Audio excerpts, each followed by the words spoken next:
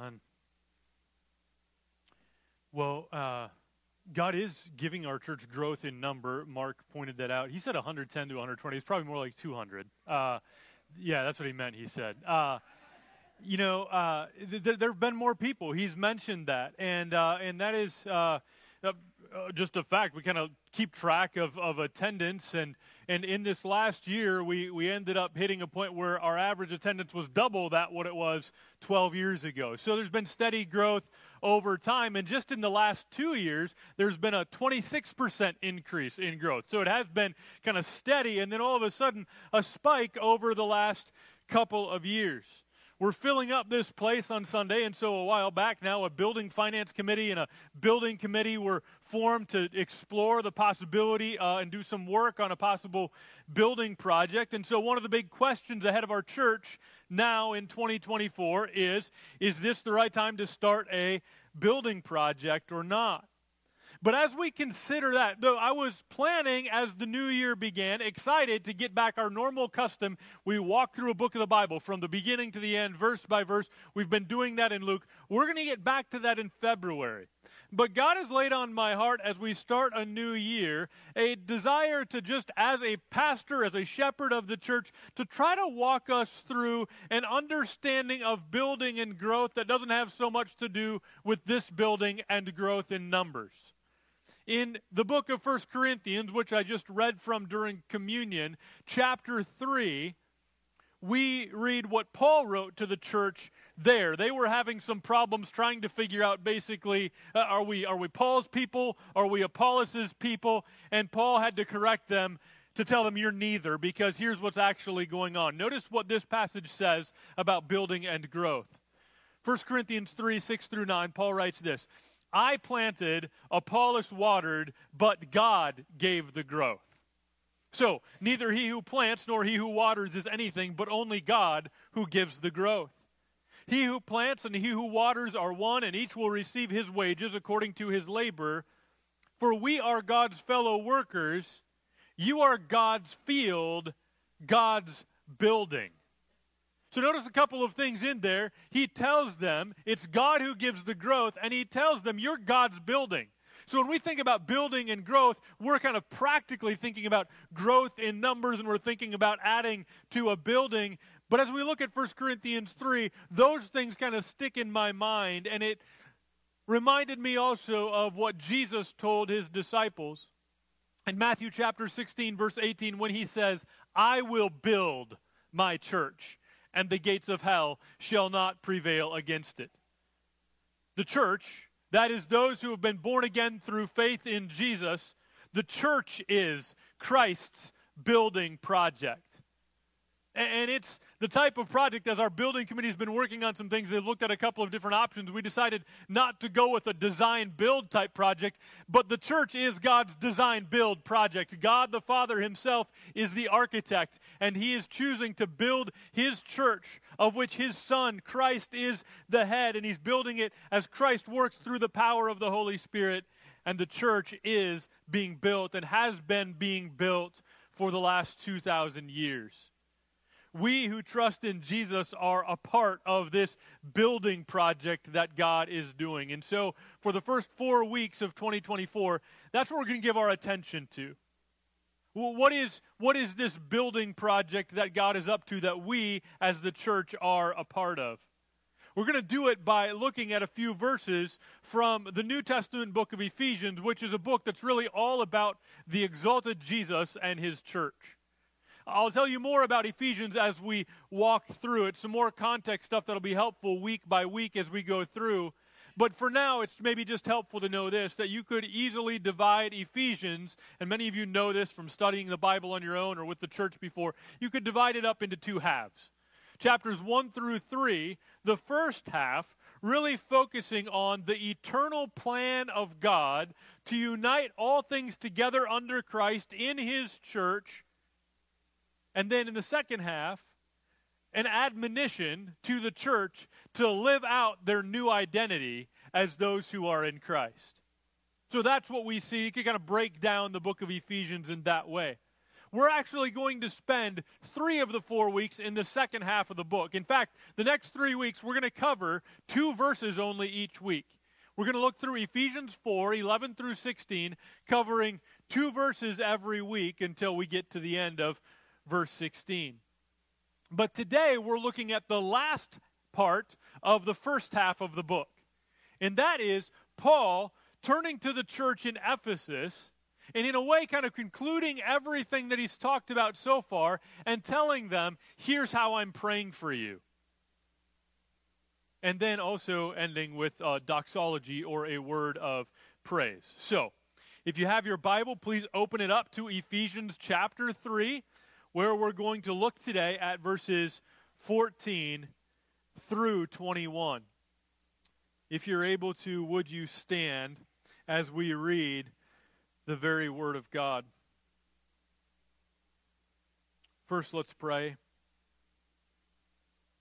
Father, we pray in the year ahead that you would make us a church, build us into a church built on prayer and growing in strength for your glory. I pray that you use this passage of Scripture today and the sermon that follows to spur us on in this building project that you're doing. Please do that again, not just for our good, but for your name's sake. In Jesus' name we pray. Amen. Hear the very word of God, Ephesians 3, beginning in verse 14. For this reason, I bow my knees before the Father, from whom every family in heaven and on earth is named, that according to the riches of his glory, he may grant you to be strengthened with power through his Spirit in your inner being, so that Christ may dwell in your hearts through faith. That you, being rooted and grounded in love, may have strength to comprehend with all the saints what is the breadth and length and height and depth, and to know the love of Christ that surpasses knowledge, that you may be filled with all the fullness of God.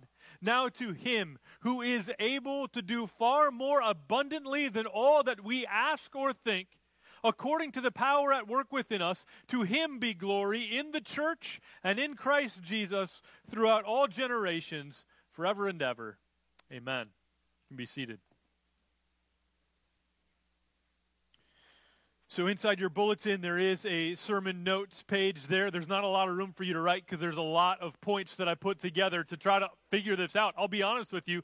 I've prayed this many times. I've used it many times. I've never preached on it before. And as I spent some time studying this week, it took me a while to try to get a grasp on how everything in the passage is related to each other. There's many things we could explore and would be worth exploring. I'm trying to give you today a simple outline that gets to the heart of the text and applies it to us. I often kind of have a lot of application at the end of explaining the text. I'm going to just be kind of weaving the application in with all of it here today. And as you see in the outline there in your bulletin, I think the text very easily kind of breaks up into 2 main sections. The first section being prayer and the second praise. More specifically, that first section, verses 14 to 19, are not the prayer itself, but it's Paul reporting to the church in Ephesus, this is how I pray for you. And that part also is broken down into 2 main sections. First, it's who the prayer is addressed to, and then secondly, what he's praying for. So he's first going to tell them who he's praying to, and then he's going to tell them what he's praying for, and there's 3 requests there. So, I might have lost you already, but that's just basically the skeleton structure of what we're looking at today. So let's dive right in. Verses 14 and 15 really lay out Paul saying, this is the God to whom I am praying as I pray for you. Verses 14 and 15, I just read it, but it again says this, for this reason I should point out that chapter 3, verse 1 also starts with for this reason. And it's like Paul was about to start his prayer in chapter 3, verse 1, but then there was some other things he needed to say. So he continued from verses 2 to 13 to say the other things, and then he continues with it in chapter 3, verse 14, where we're starting today, and I really think it's a conclusion of everything he's said so far in the letter to the Ephesians. In light of all of this, for this reason, because of this, he says, I bow my knees. As he contemplates even and writes to them all of these glorious truths of God's eternal plan from before all time to save a people for himself and unite them together under Christ, the thing that Paul is led to do is just pray for the church. And so he says, for this reason, I bow my knees before the Father. In Scripture, there are many ways that we can address the one true and mighty God. But one common way to address him is by addressing him as Father, and that's what Paul does here. Addresses the Lord as Father, and this makes sense. This is natural. Those of you who have the privilege of being fathers know that your kids are not shy about asking for things from you, right? Dad, can I have some money is something you've likely heard before. We know that our fathers have things, and we go to our Father and ask for things, and so Paul is coming before the Father, bowing his knees before the Father. And then he says this in verse 15, from whom every family in heaven and on earth is named. Now, I could give you a lot of background. That sounds a bit strange to us, but just know that in the world at that time, naming was a little more important than it is often for us. The one who names something is the one who has authority over those things, right? So even back in the Garden of Eden, Adam is given authority and dominion over the rest of creation, so he's the one who gets to name the things, right? So here, it's just really referring to the fact that God, as creator, has authority over all of the families in heaven and on earth. Big idea of verses 14 to 15 is, Paul is praying, and we pray, to a good father who has authority over all things. Good fathers want to give good gifts to their children. Remember in Matthew chapter 7, 9 through 11, Jesus is speaking. He says, or which one of you, if his son asks him for bread, will give him a stone, or if he asks for a fish, will give him a serpent? If you then, who are evil, know how to give good gifts to your children, how much more will your Father, who is in heaven, give good gifts to those who ask him? So Paul is praying to that father who loves to give good gifts to his children. So as he prays for the church in Ephesus, he's praying with that kind of confidence. That this Father who has authority over all things can also give him all of the things that he's asking for. Then we hear what exactly is he going to ask for. Verses 16 to 19, and here's where I'll start to sprinkle in some application as well. But I see three requests in verses 16 to 19, all of them beginning with that. So he's praying that, or praying for.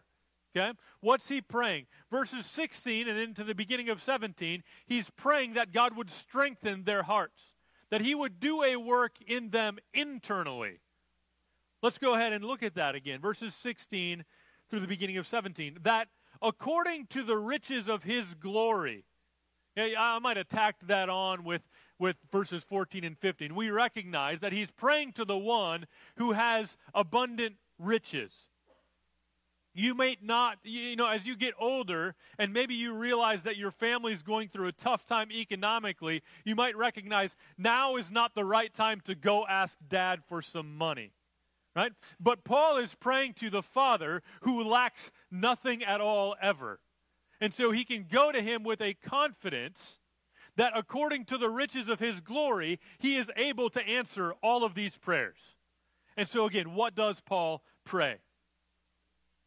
Paul prays that first, hearts would be strengthened, or they would be strengthened internally. Let's look at the specific wording. He says that he may grant you to be strengthened with power through his Spirit in your inner being, so that Christ may dwell in your hearts through faith. Interesting the way he puts those together, talking about your inner being and talking about through his Spirit, but also that Christ may dwell in your hearts. We typically talk about the indwelling Holy Spirit, but here he talks about Christ dwelling in the hearts of believers through faith. What's he getting at here? Well, I did a little bit of looking at this and found that there are times where there's kind of the Holy Spirit and Christ taking up residence in the hearts of believers are kind of used interchangeably. Romans 8, 9 through 11 would be one of those times. I don't know if did I put it up there? No. Just see also Romans 8, 9 through 11. You can look it up. Here's what it says. You, however, are not in the flesh, but in the Spirit, if in fact the Spirit of God dwells in you. Okay, so the Spirit of God dwelling in you. Anyone who does not have the Spirit of Christ does not belong to him. So Spirit of God, Spirit of Christ. But if Christ is in you, so there we're hearing not just the Spirit, but also Christ is in you. Although the body is dead because of sin, the Spirit is life because of righteousness. If the Spirit of him who raised Jesus from the dead dwells in you, so now again, talking about the Holy Spirit, he who raised Christ Jesus from the dead will also give life to your mortal bodies through his Spirit who dwells in you. So often we see those kinds of things used somewhat interchangeably. So is it the Holy Spirit dwelling in us? Is it the Spirit of Christ dwelling in us? Is it Christ dwelling in us? And the answer is, well, yes. Okay, so that's what we see there. And he's praying that they would be strengthened internally, strengthened with power, because these things are true. Now remember, Paul's writing to believers. He's not writing to them praying that people would ask Jesus into their hearts. We really don't see that language anywhere in Scripture. He's talking to people in whom Christ already dwells, and he's praying that reality, that Christ, that the Holy Spirit dwells in believers, would strengthen them inwardly. And other religions in the world would teach that there's some sort of internal strength inside of us that we need to kind of find a way to tap into, whether that be through yoga or some other means. We don't do that as Christians, right? As Christians, we believe that the power inside us is the Holy Spirit himself. Right? So we're not trying to empty our mind of everything else and tap into something else that's inside us. The power inside us comes from the Holy Spirit himself. And so Paul can pray for believers to be strengthened with power in their inner being or in their heart, because that's where Christ or the Holy Spirit is dwelling. All right, so application for us. We need to pray that our hearts would be strengthened as Christ dwells in us through his Spirit. Church, I think we probably don't pray often enough for one another's hearts. We ought to pray that we and others would recognize this incredible reality, that if we are in Christ, then he is dwelling in us through his Spirit. And so we ourselves and we see others facing all kinds of stresses and pressures, and we recognize our natural tendency is we get very fearful, we get anxious, we get worn out and weary, but we pray that we and our fellow believers would press on through an enduring and persevering faith, knowing that we would be strengthened internally because it is Christ and the Holy Spirit who dwells in us. When we pray for the sick, so here's just a very practical example. When we pray for the sick, should we pray that the sick would be healed? Yes, certainly. Can God heal the sick? Yes, certainly. Would it also be wise, though, for us as we pray for those who are sick, would it be wise for us to also pray that God would strengthen them with his power in their inner being, where the Holy Spirit dwells? Because you know what? Whatever their sickness is, that does not define them more than the Holy Spirit himself dwelling in them defines them. So we ought to pray more regularly that God would strengthen the hearts of people that we care about internally, right? So strengthening us internally, strengthening hearts is something we ought to pray for more. This week's life group guide is basically an extended prayer guide.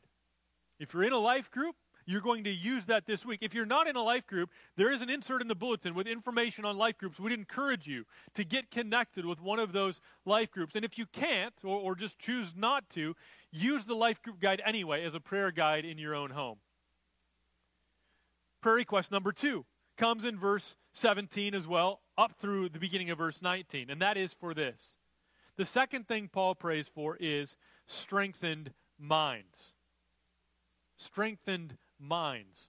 Paul is praying that God would strengthen their minds, that they would be strengthened to comprehend something, to know something that is so wide and long and high and deep that it's even hard to fathom. It's hard to even know. How many of you have spent time like on the ocean? Spent time on the ocean? You've been like on a ship or something like that before. A few of you. I didn't fly in a plane for the first time until I was in my 20s, and then I didn't fly over the ocean. We went from Minneapolis to Chicago. No ocean really in between there. I grew up in Minnesota where there were lots of lakes, some lakes quite large. But most of the lakes I ever spent time at, I could see the other side of. Later in my life, I think also in my 20s, was when I saw an ocean for the first time. And I waded into the ocean. Nope, I guess it was when I was like 17. I was a senior in high school. On our band trip, we went to Florida. And I went into the ocean, and I got to kind of experience just being able to see, but not see the end of it, right? And then there was other times that I flew over the ocean on a trip to India. But one time I actually got to be out on the ocean. I was on a mission trip with some students when I was a youth pastor, and we were in Belize, Central America. And we had done all of our work that needed to be done, and we had one day off where we were going to spend it basically on a tropical island. And an island, by definition, is surrounded by water. So we had to get on a little boat and get out to this island that was, I mean, like I didn't think like the things that you see on like postcards and like desktop backgrounds on your computer, those things, God really made those things. And we got to go to a place like that. And when I was on that boat and on that island, I got to just experience the length. I couldn't see the end of the ocean. There's no way I ever could have seen the end of the ocean. Right? And then we got on some snorkel gear.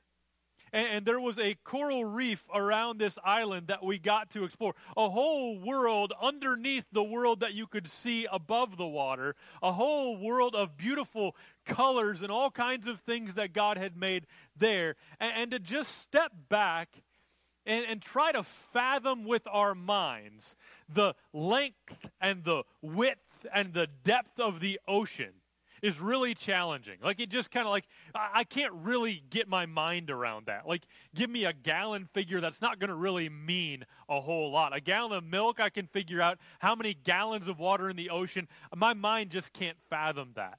And as Paul is praying, he's praying that God would strengthen the minds of the church, that they would know something that seems unknowable. It's unfathomable. More so even than the ocean, he prays that they would know what? Look at there. He prays that they would know the breadth and length and height and depth of the love of Christ. He prays that they would have strength to comprehend the love of Christ that surpasses knowledge. Church, again, application for us. We ought to pray that our minds would be strengthened to know the love of Christ. We often think about strength in just like a physical strength kind of way. I think like God wired it into dads like us, like me, that anytime somebody's like having a hard time lifting something or opening something and they make a comment like, hey, I need a strong guy. Like, yeah, I'll be right over there, right? Like, God has strengthened me to open the pickle jar or to move whatever needs to be moved. But do we often pray and recognize that we ought to be praying that God would not just strengthen our bodies when they feel weak, but that God would strengthen our minds? Again, as we're praying for those who are sick, that would be a great thing to pray. That's what I've been praying for the students, our high school students who are at Impact this week. God, strengthen their minds to know the love of Christ. Parents, grandparents, you wonder what to pray for your kids and your grandkids? Pray this for your kids and your grandkids, that they would understand something that is almost too wonderful to understand. Pray that they would know the love of Christ, which is beyond knowledge. That they would know the breadth and the length and the height and the depth of the love of Christ. That they would hear the gospel, and every time they hear it, that their hearts would be captured by a God who would love us enough that while we were yet sinners, he sends his son to die for us. This is how we know what love is, it says in Romans chapter 5. Christ died for us, right? So pray for strengthened minds. The third request is prayer for fullness or maturity. Okay, we've been here for a while, and this is a long passage. It's complicated. I want to keep this moving. We're going to talk more about fullness or maturity in the weeks ahead, because in 4:11 through 16, that's a major theme.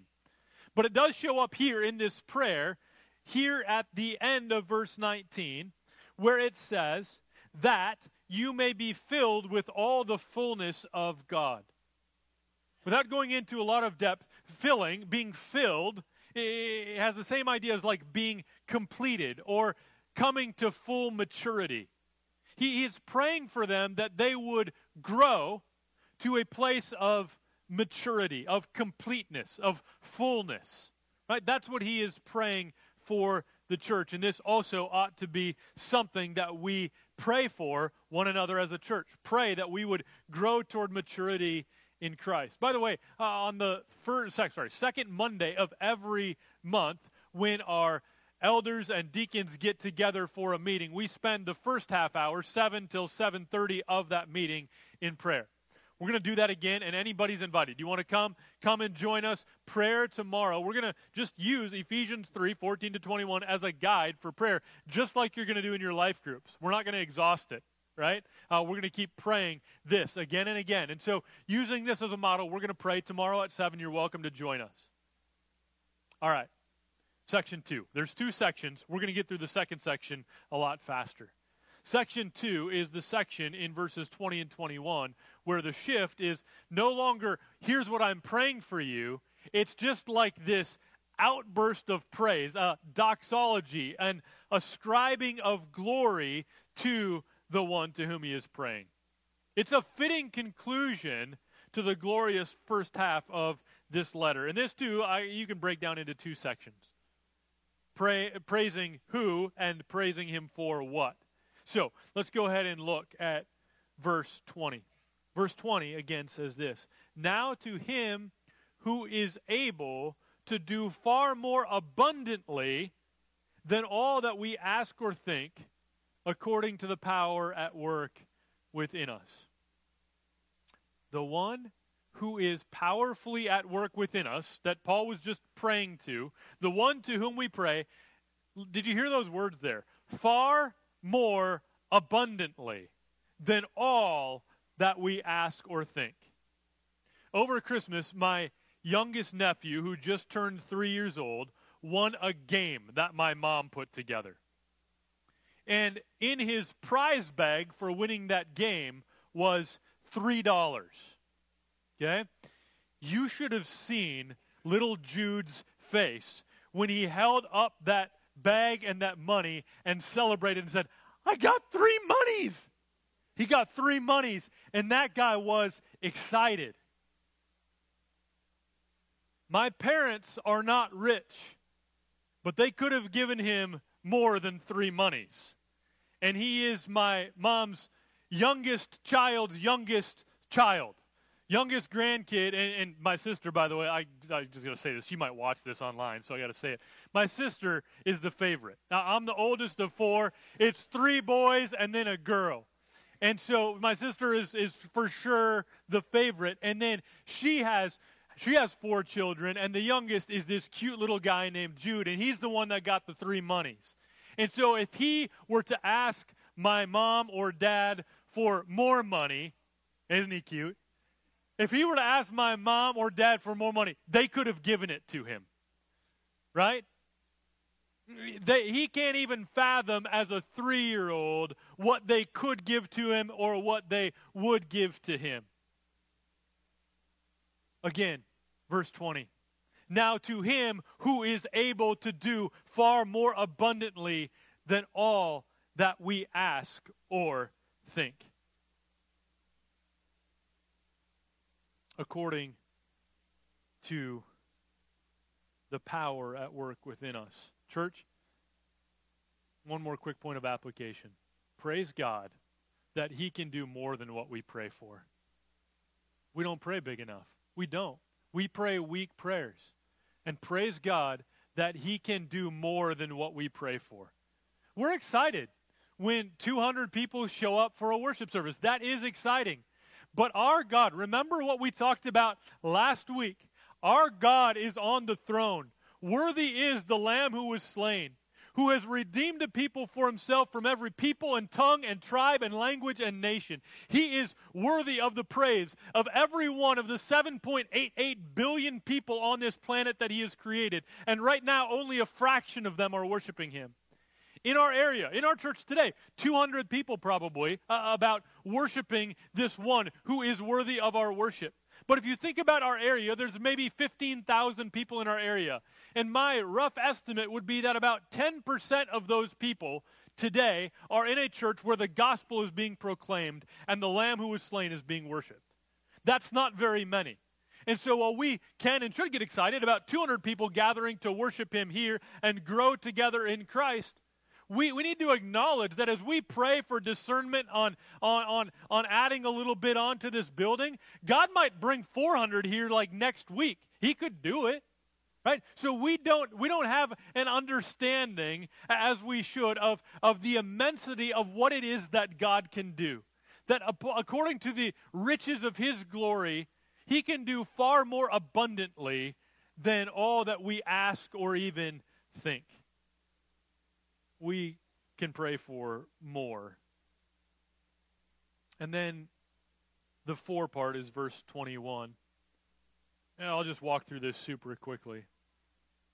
In verse 21 it says, maybe the what is, to him be the glory. This is how Paul just has to end all the glorious things he said so far in this letter. He says, to him be glory. That's the what. To him be glory. His radiance, his beauty, his perfection, to him be all of those things. Where?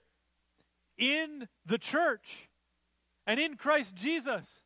The glory of the Lord displayed and manifest in his Son is displayed through the body of Christ, through the church. Man, that's a humbling kind of thing, because I don't feel up to that. That the glory of the Lord displayed through his church. To him be glory in the church and in Christ Jesus. When? Throughout all generations, forever and ever. This is a plan that we are a part of. This eternal plan of God glorifying himself in Christ Jesus and in his church. This is something he's been at work doing long before you and I were born. It's been his plan from all of eternity, and he will continue to build his church. And so, as we become a church that continues to grow and considers building, let us be a church that remembers that we are built on prayers like this, praying that God would strengthen us, that he would strengthen our hearts, that he would strengthen our minds to know the love of Christ, and that he would grow us up to fullness. That's what real growth looks like, not numbers, but real growth looks like growing towards completeness or maturity in Christ. May we pray for those things as we watch God continue the work that he's always planned to do to build his church. Let's pray.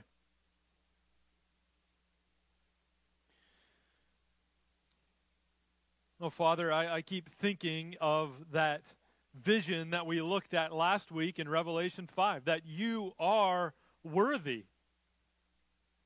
And I'm just really thankful that you inspired Paul to pray in this way for the church in Ephesus back in the first century, and that you inspired Paul by your Holy Spirit to write down every one of these words so that we are confident that this word, while not written initially to us, is indeed for us. And so I pray that you would help us to be a church that prays for one another more like this. Help us to be a church built on prayer. Help us to pray bigger prayers because we're convinced that you're able to do far more abundantly than all that we ask or think. I pray that our vision would not be so narrow that the biggest thing we're hoping for is to lose 5 pounds this year. That you would give us a vision, primarily just a vision, not even for a church and a building. God, would you give us a vision for you, that our eyes and our hearts and our minds would all be strengthened to know you, to know your love, to know your worthiness, and to give our lives in 2024 to worshiping you. To you be the glory in the church and in Christ Jesus throughout all generations, forever and ever. Amen. Please stand.